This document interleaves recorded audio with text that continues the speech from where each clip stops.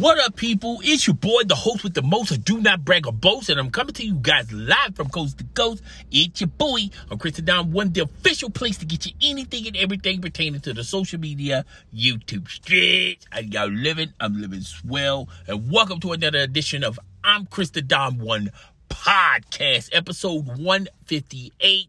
How y'all living? I'm living swell. Okay, we got a jam-packed show. Let's get right into it. Shall we do it?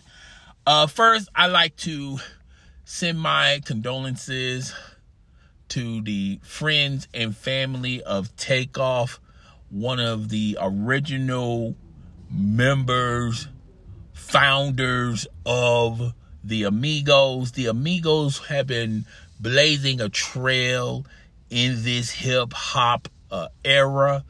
They have X'd out in stone their path and their music, really blowing up Atlanta, the ATL, setting trends, particularly with their penmanship, their lyrics. The one thing a lot of people don't really give the Amigos a lot of credit in and give them kudos in is their wordplay and the way how they lace those lyrics. Everyone looks at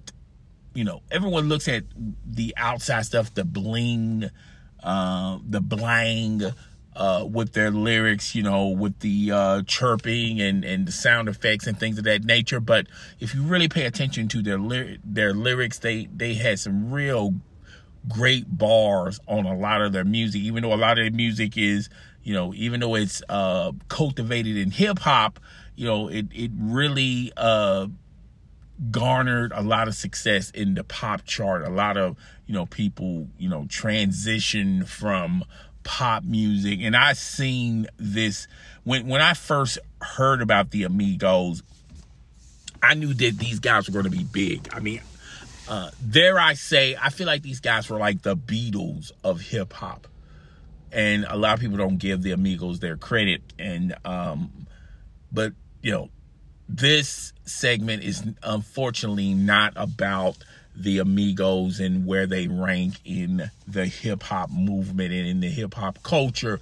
This is more so of paying homage and paying respect, giving this man his flowers. Takeoff of the Amigos.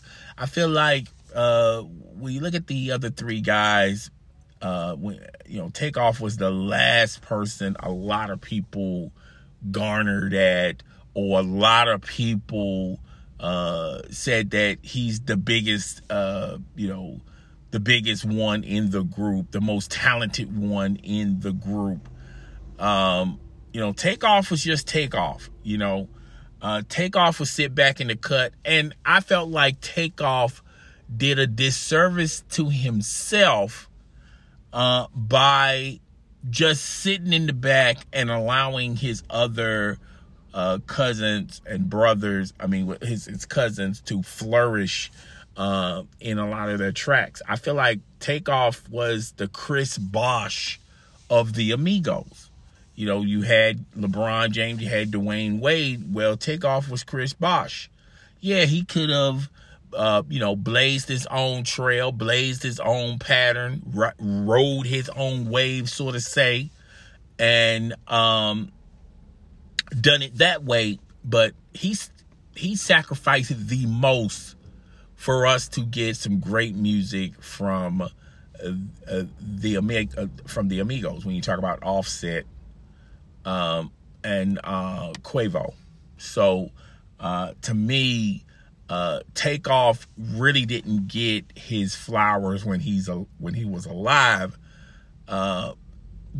You had to really pay attention and be embedded in this movement that we call hip hop to appreciate the sacrifices that Takeoff did for that group. Now, over the course of time, slowly but surely, we started seeing Takeoff, really start to rise and risen from, he's just one of the members of the Amigos. If in the early stages of Takeoff, he had several tracks out there, underground tracks out there, by himself. But when you look at Takeoff, he sacrificed the most for this group, and he lost his life. And it's kind of sad that he lost his life at, a lot of people saying that he lost his life because he was shooting dice with he just fell in with the wrong crowd. He was at the wrong place at the wrong time. There was arguing over dice and this, that, and the third when this first was brought to our attention. But then later on, when the information started trickling in and everyone putting their Magnum PI hats on, we started, we as social media started piecing together a lot of video footage and piecing together a lot of people that were there. And it was just a tragic terms of situation. It was just a tragic situation. If this was, if you had to do this over and over and over again, if you had to do this 10 times over, I think 8 or 9 of those times it will result the same way, unfortunately. But I want to give my flowers and my respect to Takeoff and his friends and family, the amigos, and this is a soul that we're going to basically miss in hip hop. Now, a lot of people feel like, well, he didn't really do enough projects. Well, he didn't really step out of the shadows of Quavo and Offset, and we still have those cats, and they're going to continue to be around. But to me, I felt like something needed to be said about Takeoff. And like I said, Takeoff did some wonderful things to this hip hop game. He provided so much to this hip hop game. So I just felt like not a lot of people were giving him his flowers. A lot of people were not giving him his respect. But, R.I.P. to Takeoff. Okay. So, nevertheless, let's go ahead and get into some other topics. But I've just wanted to spend some time on him. And like I said, he's going to be sadly missed. And that's a huge hole that's not going to be filled anytime soon. And I really didn't feel this way since I haven't felt this way. And I don't know these guys personally. But I haven't felt the way that I feel right now since when Tupac was taken away from us, and then Biggie was taken away from us after that. And it was like a huge void in hip hop. Now, I'm not going to say that Takeoff was on that same type of feel as Tupac and Biggie, but I felt like there's a lot of music that's going to be unfortunately left behind that unfortunately Takeoff didn't have an opportunity to mix and record. Now, I'm pretty sure they have projects in the cut, in the vault, that they're going to be releasing, maybe some, as far as an album, just a solo Takeoff album. He did do a collaboration with Quavo. That was built on Cuban links. That's already out, that we can all just listen to. He had a song called Messy. Now, a lot of people were going through that video and saying, well, look at this and look at that, and basically saying that if he would have paid attention to this video, he would have saw his faith in this video. And, I'm not that type of person that would do that. I'm not that person that do the aluminum tinfoil hat type of procrastinating as far as what this sign meant and when he said this, what that meant. and this, that, and the third, the clothes that he had on, the designs on the clothes, what that meant. I'm not going to go into all that, but now Lovely T did a great documentary on that. I suggest you guys go check out her YouTube channel. She pointed out a lot of things in the Messi video, as well as the timeline leading all the way up to his passing. But yeah, that's all I got on that. Let's get into some more topics and things of that nature. And we're gonna go. We're gonna move from this topic once again, R.I.P. to takeoff, and just transition into another topic. Like sands in hourglass, these are the days of our lives. Let's transition into, as the Kyrie Irving world turns. The saga continues with Kyrie Irving. Now, if you've been living under a rock, allow your boy to explain. I talked about this ad nauseum on my YouTube channel. ImChrisDaDon1. Go check that out. Subscribe and hit the notification bell. I also did a live stream talking about the events of Kyrie Irving on Just My Opinion podcast. That too is a YouTube channel. Subscribe and enjoy. You will not be disappointed. But we got into the complex web that Kyrie weaved in this controversy that shouldn't have been a controversy of Kyrie Irving. And I told you guys, Kyrie Irving has a hidden agenda by going through all that. And let's just get into the story itself. Basically, Kyrie Irving felt like it was a great idea to tweet a link to a movie that movie was deemed to be heavily negative towards the Jewish race and the Jewish community. He tweeted the link, and he didn't delete the link. He just stood on his own 10 toes down, definitive, and also keeping the tweet up. Now, Kyrie Irving was given numerous opportunities through the press to explain himself. Why did he tweet that link?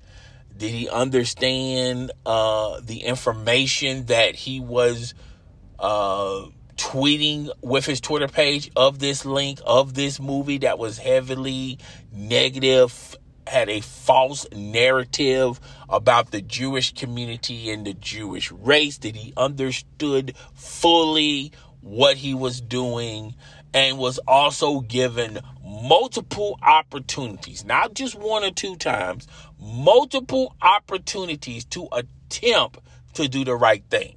Now, he didn't have to necessarily do the right thing, but just to attempt to do the right thing. He refused to do it because, once again, this man is stubborn. He stood 10 toes down on this hot mess of a dumpster fire. And I always told you guys that Kyrie Irving he has a hidden agenda by going through this stuff. He had numerous opportunities to clear the air, so to say. If you're not going to apologize, at least clear the air, and he failed to do so.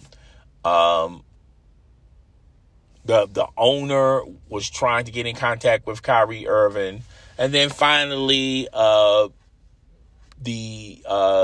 Brooklyn Nets owner suspended Kyrie Irving for 5 games without pay. And during this transcript that was read through the media, he felt like Kyrie Irving was unfit to play for the Brooklyn Nets. Even Adam Silver got involved, released a statement. There was several NBA players that was not co-signing to what Kyrie Irving said and did. And that's when Kyrie Irving took to social media took to Instagram. It would have been nice if he would have went back to Twitter, but took to Instagram to offer his deep apology about what he did. He also deleted the tweet, but that was after the fact.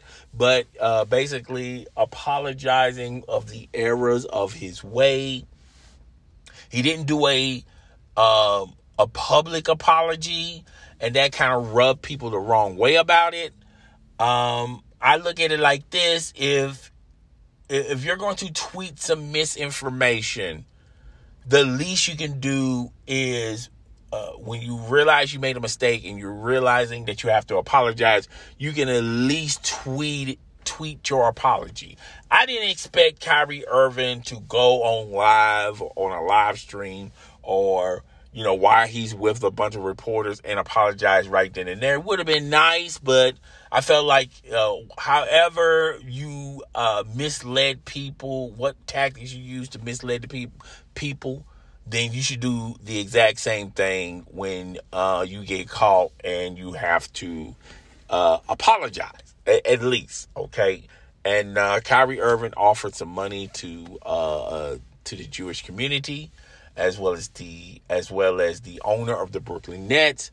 And as of right now, Kyrie Irving humbly went on and apologized. The Jewish community accept his apology, and now everyone's looking at, when Kyrie Irving's going to come back to play basketball. A lot of people felt like the punishment was too harsh. The players union thought it was too harsh. When you look at LeBron James wasn't too happy with Kyrie Irving, but after the apology, LeBron James said that the punishment may be a little bit too harsh. So a lot of people were coming to the defense of Kyrie Irving on the standpoint of this punishment did not meet merit on what Kyrie Irving did, and Kyrie Irving did apologize. Okay. I told you guys in a live stream as well as a video, I felt like this was a tactic Kyrie Irving was using to get out and under from the Brooklyn Nets. If you look at the Brooklyn Nets, and let's fall back a little bit, Kyrie Irving, as of right now, is playing for another max contract. And the only way he's going to get another max contract if he takes the Brooklyn Nets not only to the NBA Finals, but to win and grab a championship. There will be a multitude on top of multitude of teams that will be willing to kick the tires around as far as giving Kyrie Irving a max contract. Kyrie Irving will have to be on his best behavior and have a phenomenal MVP candidate season. Okay, so that's the reason why Kyrie Irving, it took him so long to apologize, because he felt like in the back of his mind, if he went on and apologized that he did something wrong, he would be like fumbling the bag and screwing up the bag. Okay, so that's the perspective of one Kyrie Irving. To me, I always felt that Kyrie Irving was, this was a hidden agenda. Kyrie Irving wanted to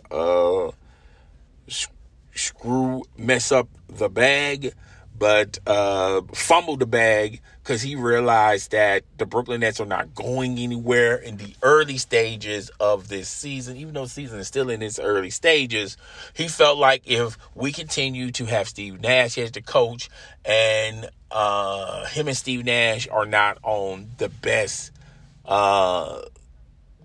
line as far as player-coach relationship, he wasn't a big fan of Steve Nash. He felt like if he can get up and out from Brooklyn and go someplace else, he can have that star-studded MVP type of season, and where he can get another max contract. Because I personally think, a lot of analysts personally think, that this is Kyrie Irving's Kyrie Irving is missing his opportunity as far as getting another max contract. All right. And now he's really messing up his bag.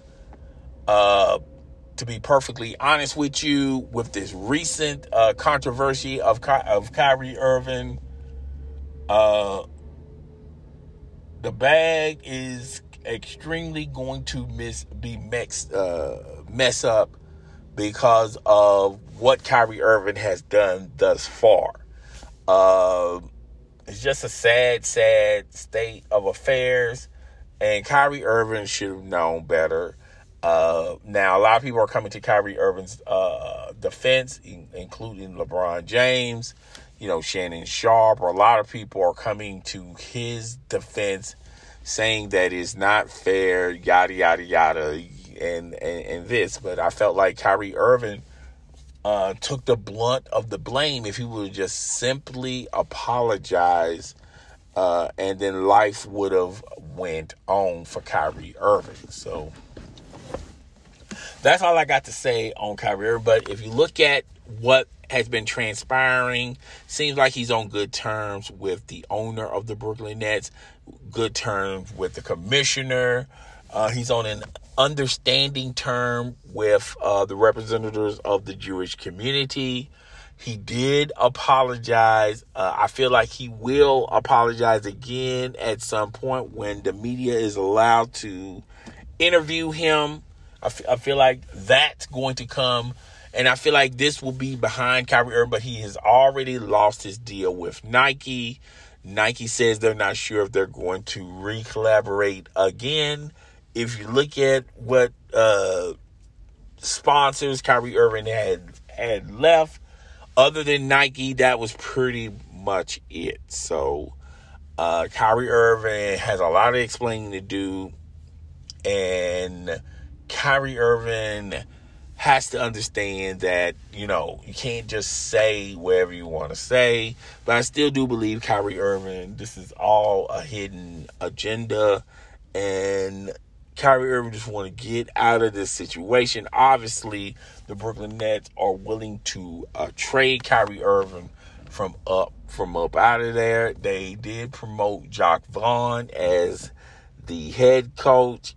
So yeah, we're going to have to wait and see on that. But yeah, that's all I got for episode 158. Hope everyone thoroughly was entertained and enjoyed this episode. I will see you guys on the next one. We're going to go back consistently uploading episodes. Now, I know it's been a couple of weeks since I uploaded my previous episode. I do apologize, but we're going to start from one. Okay, we're gonna start as far as consecutive weeks. We have ImChrisDaDon1 podcast. So, guys, it's your boy, the host with the most. I do not brag or boast. Coming to you guys live from coast to coast. I'm up out of here. Outro.